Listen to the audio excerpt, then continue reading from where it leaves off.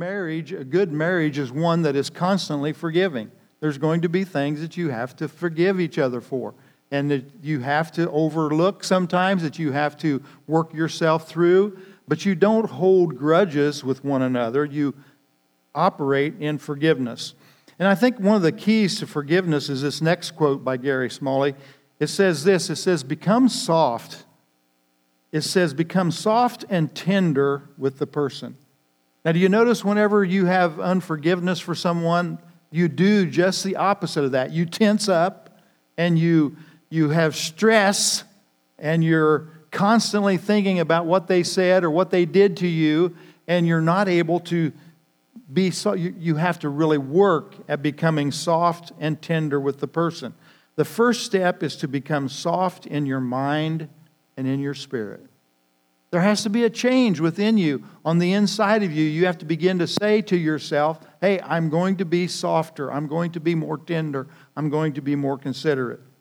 And the other point of this is to lower your voice and relax your facial expressions. A lot is said with your facial expressions without even saying any words, right? So we need to lower our voices and relax our facial expressions. This reflects honor and humility. As Proverbs 15:1 suggests, a gentle answer turns away anger. One translation says a gentle answer turns away wrath. So that's what we have to do. We need to get soft with each other, softer, and be considerate of the other person's feelings. Another quote here by Kevin Lehman. It says, marriage is not a competitive sport. If someone is winning, then someone is losing. Marriage is for both to be winners. Isn't that a great quote? It's not a competition, and if one is winning, then the other one is losing. And I really try to concentrate upon this point. I want Jackie and I both to be winners in our relationship.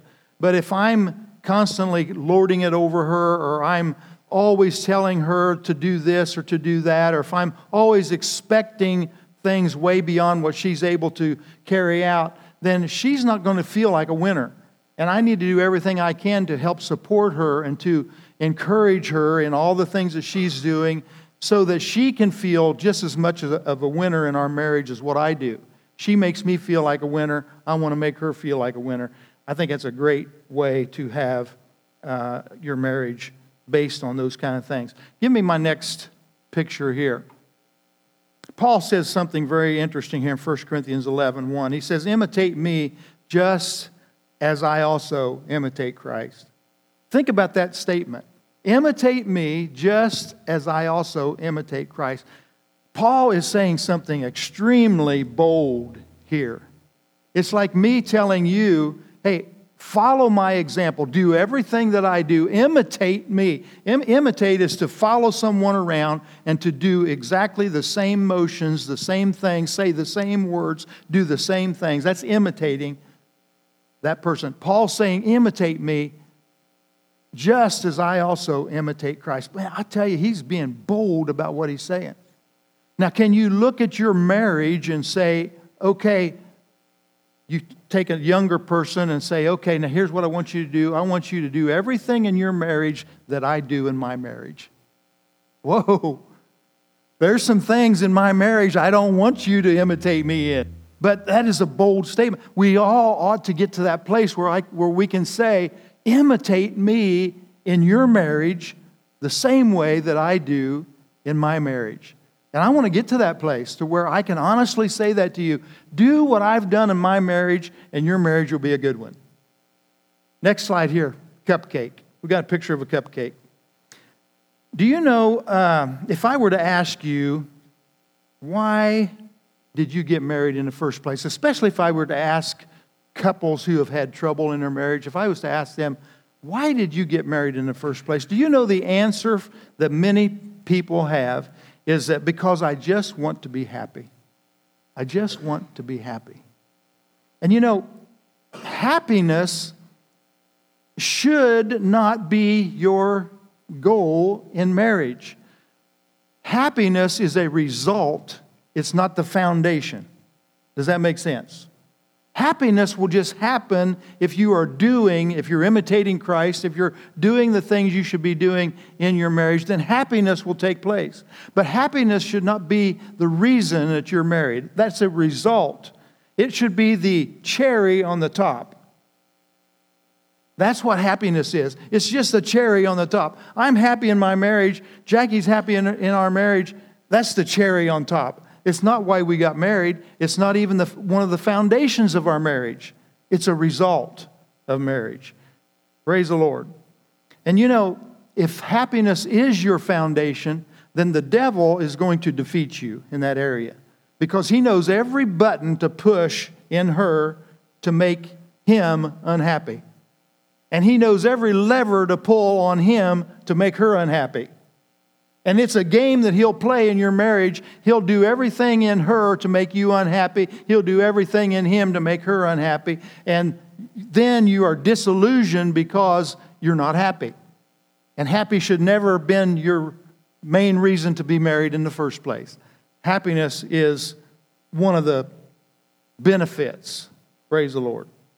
Now, Kevin Lehman, once again, the last guy that I showed you there, he has these 4 things about how a marriage goes downhill.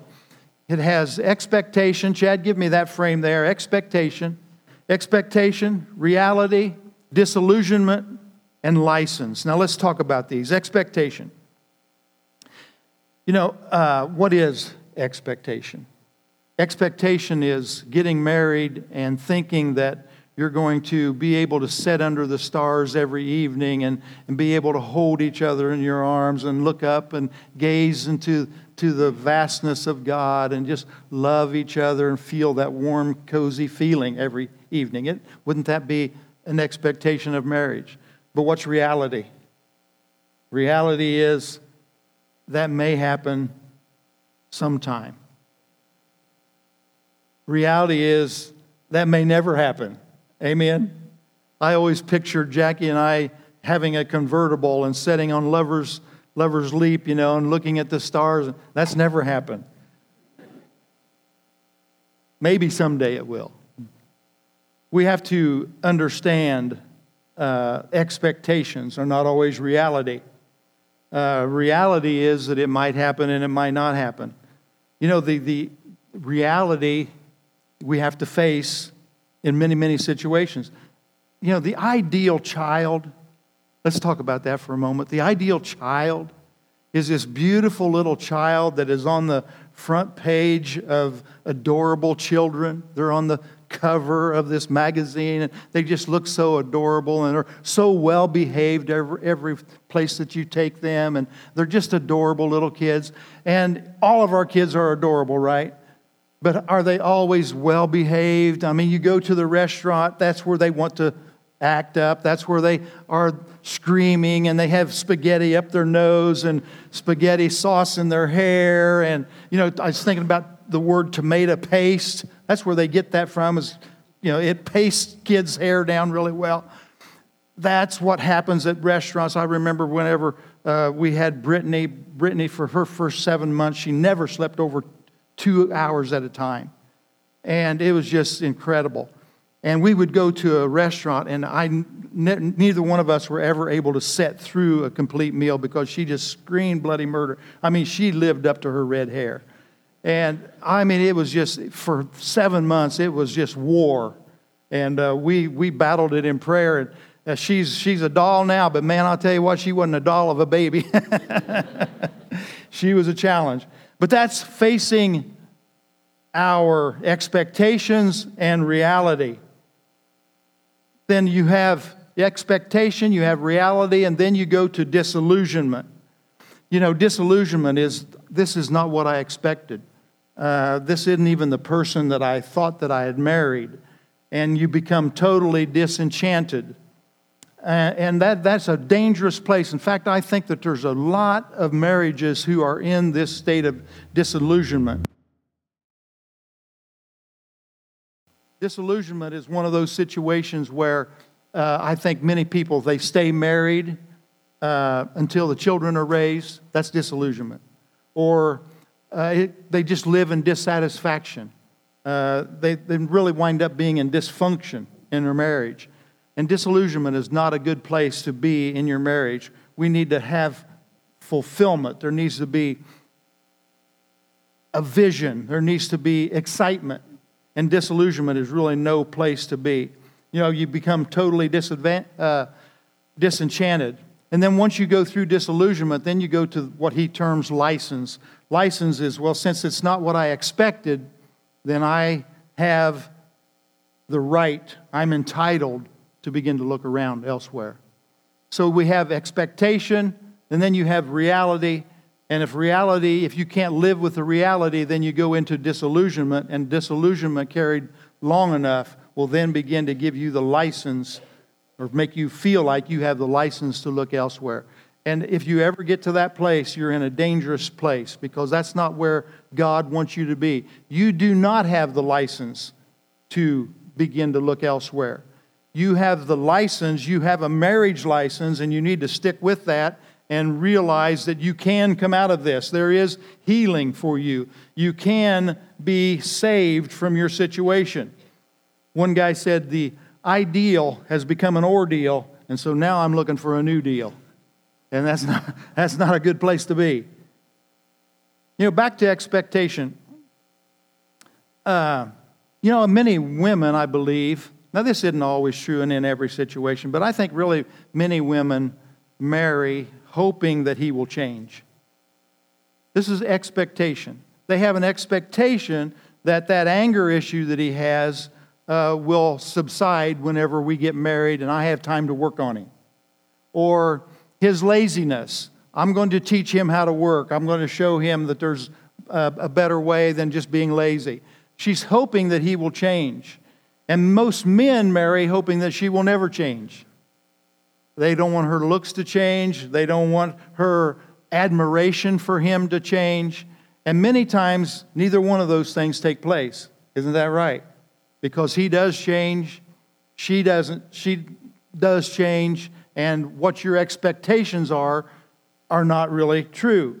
And so we have to really review our expectations and clarify. I think it's a good thing to clarify your expectations. Yesterday, we planted flowers for the biggest part of the day and just worked really hard. It was a nice day most of the day, other than that one storm that come through. And I wanted to ask Jackie, and I did, just ask her, what do you want me to do today? What are your expectations? Because if I'd have gone and done all of my things for the day, and she was out here working hard, planting flowers and digging and doing all this stuff, and she was expecting me to have helped her, and I hadn't have done that, she would have been unhappy, right? She may never have said so, but I would have known it in her character. I would have known it in her behavior. But it's just better start the day out and say, what's your expectations of where you want me? What do you want me to do today? And we had a great day yesterday. We worked hard. We got a lot done. And I didn't get any of my things done, but that's fine. We got a lot of her things done, and she was a happy camper. And when she's a happy camper, I'm a happy camper. Yes. Now, I want to go back once again and say something I said earlier about happiness. Happiness is not a foundation of marriage. It's a wonderful byproduct of marriage. So what is a foundation? What is the foundation of marriage? And I want to share some things here that this is really for adults, but I want to share some things here that I want you to hear. Because the basic foundation of marriage is that it is a covenant. It's a covenant. And God has always operated in covenant. He's had covenants down through the years with people. There's many, many covenants in Scripture, and I'm only going to list 3 or 4 of those, but there are several. A covenant is an agreement. It's a contract. It's a mutual understanding of the terms by which 2 parties are to operate. We have the Abrahamic covenant, which was whenever God made this covenant with Abraham, He told him to take these animals and to cut them in 2 and to separate them, and then they would walk down in between these animals, the blood, and then they would walk down. That was sealing the covenant. All covenants were sealed with blood. There's the Mosaic covenant. The Abrahamic covenant is that I'm going to bless you. The Mosaic covenant basically is you will be a blessing. That's even a better covenant, isn't it? You know, we have the Abrahamic covenant, then there's a better covenant, the Mosaic covenant, and then there's even a better covenant, the covenant of the New Testament. You know, the New Testament could properly be translated the New Covenant. The New Testament, the New Covenant. The Old Covenant was based on works. The New Covenant is based on grace. And you know, there's other covenants, as I said, but those are the basic ones. And then we have the marriage covenant. And as I said before, every covenant is sealed and secured with blood. You know, we have this tradition of handshaking in really it's all over the world. One of the things that they would do would be to, if I was going to go into, let's say I'm going to go into covenant with Josh. Josh, stand up here. If you and I are going to go into covenant over a situation, let's say a piece of property, we're going to share it, we're going to do some things with it, we're going to go into covenant over this situation. You would take your wrist and you would slice it there, and I would slice it there, and then we would, instead of a handshake, we would grasp like this, and then the mingling of our blood was the sealing of the covenant. That's where that came from. So covenant has always been known to be sealed with blood. Now, how does that work in marriage? Do you realize that this is the way, I want you to realize that this is the way that covenant in marriage is supposed to have worked. At a Jewish funeral, not a Jewish funeral, a Jewish wedding. I always get those two mixed up. At a Jewish wedding, they had, when they went to the reception after the wedding ceremony, there was a chamber that they called the chamber of consummation. And during the festivities of them celebrating their wedding, the couple would go off into this chamber and they would consummate their marriage. There would be intercourse there in that chamber. And they even had what was called the sheet of proof. So that after they had consummated the marriage, they would bring out the sheet and they would show it to everyone with the blood on it, and everyone would cheer and celebrate. And that was part of the celebration of the reception of a wedding. Now that can be embarrassing to a mixed crowd here, but here's what I'm telling you. Do you see how important it is for us to be raising virgins? This whole concept that we have about supplying condoms and having sex education in our schools is totally opposite of what Bible teaches. See, the marriage covenant was to be sealed with blood. Wouldn't it be refreshing if we were teaching our young girls and our young ladies how important it is to be a virgin? And that it's a thing before God. It's a God-created marriage. And for us to keep ourselves holy and pure, wouldn't it be refreshing if we were teaching our young girls the honor of being a virgin rather than them being made fun of? Do you see what I'm saying? How important this is. Wouldn't it be great if we had a culture of young men who understood the honor of being a virgin rather than feeling embarrassed because they're a virgin? That's what's taking place in our society today. We want them to make them feel like that they're square, they're out of touch with reality.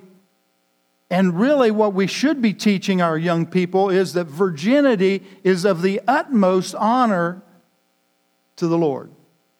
Then you can go into marriage and it be sealed by blood, and that covenant will carry you through many, many problems. Why? Because God's approval is stamped on that marriage. Doesn't that make sense? How important these things are. I wish that we were teaching all of our young people these kind of things more often. It would sure be refreshing to see a culture begin to change back to the way that God would have it to be. I'm going to move on here now to another set of scripture, Mark chapter 10. And verse 6, it says, "But from the beginning of creation, God made them male and female. For this reason, a man shall leave his father and mother and be joined to his wife, and the two shall become one flesh.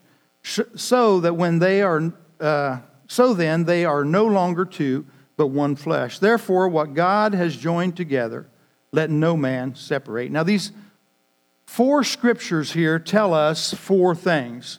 All 4 of them tell us that marriage is God's idea and it's His design. That's verses 6 through 9. And then it tells us that marriage is between a man and a woman. It's not between 2 men. It's not between 2 women. It's between 2, a man and a woman. You know, a marriage between, what they call a marriage between 2 men or 2 women is not really a marriage in the eyes of God. They could have had a ceremony, but it's not a marriage. Number 3, marriage is for procreation. That's in verse 8. Verse 8 says, "And the two shall become one flesh." So then they are no longer 2, but one flesh. That is procreation. God is for procreation. And that has everything to do with the character of God. Procreation is God's character. Seed time and harvest is multiplication. Marriage is about multiplication. That's part of it. Multiplication. God is into multiplying. You know that? God wants to increase. He wants you to increase. He wants you to increase spirit, soul, and body. He wants you increasing in your spiritual life. He wants you to increase in your soulish life, your mind, your will, your emotions. He also wants you to be increasing in your physical life. Go out and sow, and what will happen? Some will receive 30, some 60, some 100. He is all about increase. And so procreation has everything to do with the character of God because He wants us to increase. Praise the Lord. And then the 4th thing is, marriage is to be permanent. That's verse 9. "Therefore, what God has joined together, let not man separate." Now, once again, I'm mindful of different ones who have divorced, and I don't want this to be a guilt trip to you. I don't want you to feel like that you're a failure. I want you to realize that God is in the redemption business, and He can redeem your situation. And so, yes, marriage is to be permanent. But if your situation hasn't been permanent, it's not the ultimate sin. It's not that God still won't use you. He will use you mightily. Just get before Him, and He can do great and mighty things in your life, regardless of what you have experienced. Let's move on to this point. Men, love your wives affectionately. I always like to say, men, love your wife. That sounds a little odd to me to say, men, love your wives affectionately, as Christ loves the church. How do I do that? I have 5 points here I want to go over with you quickly here this morning about how do you do that. How do we love our wives like Christ loved the church? You know, the number one thing I say, ask her. Ask her, how can I love you better? What can I do in your life to make things better? Jackie, what is it that I need to change? What is it that I need to do for you today so that you will feel the utmost fulfillment? What is it that I can do? Ask your spouse that. Ask them. Just simply ask them, what is it I can do to make your life better? What is it I can do to make your marriage better? And then you have to do whatever she asks you to do the way that she wants it to be done. I have a tendency to do what she wants done the way that I want it done. And that doesn't work very well. So that's number 2. Do it the way that she wants it done. And I've mentioned that about folding towels and putting towels in a towel cabinet. I didn't know that there's a proper way to do all that. I thought you just folded them up and... No. There's a right way to do that. Even hanging them on the towel rack, there's a certain way that they hang on the towel rack. You know, the seam goes a certain way, and the one color has to be in front of the other color. I didn't know all that stuff. I had to be trained. Number 3, be interested in what she is interested in. That's easier said than done. be interested in what she's interested in. If she likes to go to the opera, oh, man, I pray for you. But if that's what she likes, you better learn to at least be able to endure it and go to it. Number 4, commit to listen to her. Commit to listen. Next week, we'll talk about some things that the wife can do for the husband, but today it's the husband for the wife. Commit to listen to her. Men, we are, for the most part, we're not good listeners. We hear what we want to hear. We only listen to a certain degree that we want to listen to. After so long of hearing maybe the same thing over and over, we kind of tune out. And guys, we've got to change that. You have to change that. And I'm still working on being a better listener. Still not good at it, but I'm working on it. I want to be a better listener. Do you know the top 3 things that they say are the problems in a marriage are communication, sex, and money? Communication, sex, and money. Communication. Guys, the best way for us to communicate is to learn to be a good listener. You have to not only hear what they're saying, but hear the heart in what they're saying. And that takes some time. It takes some concentration. It takes some doing to learn how to do that. But be committed to be a good listener. Most of us are problem solvers.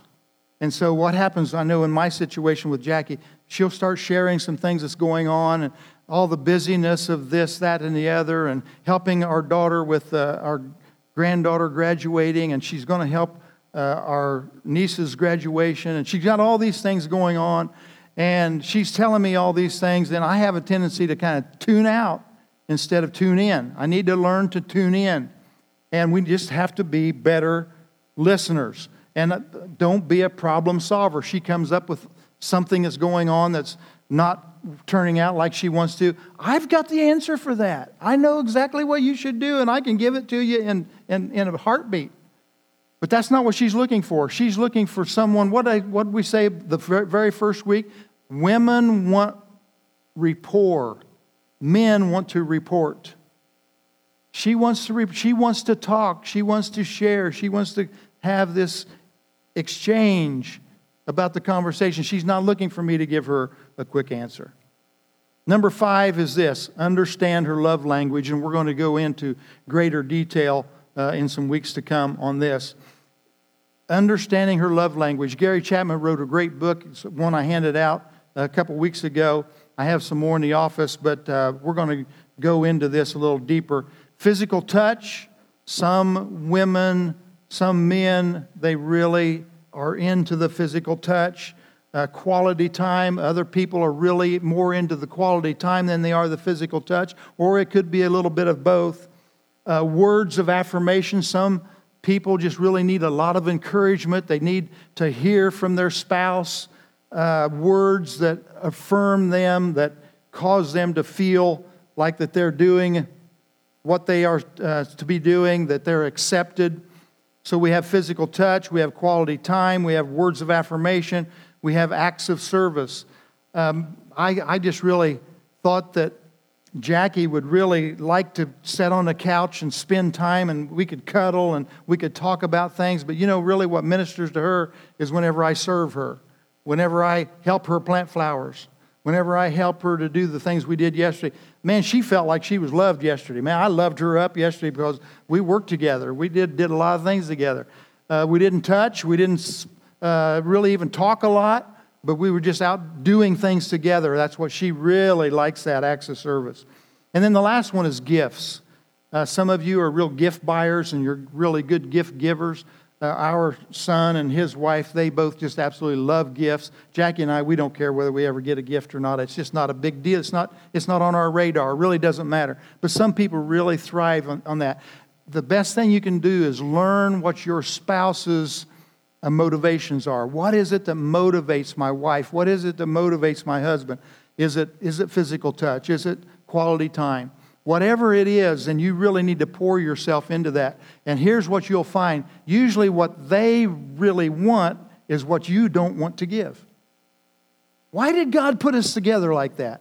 I think it's so that we will grow.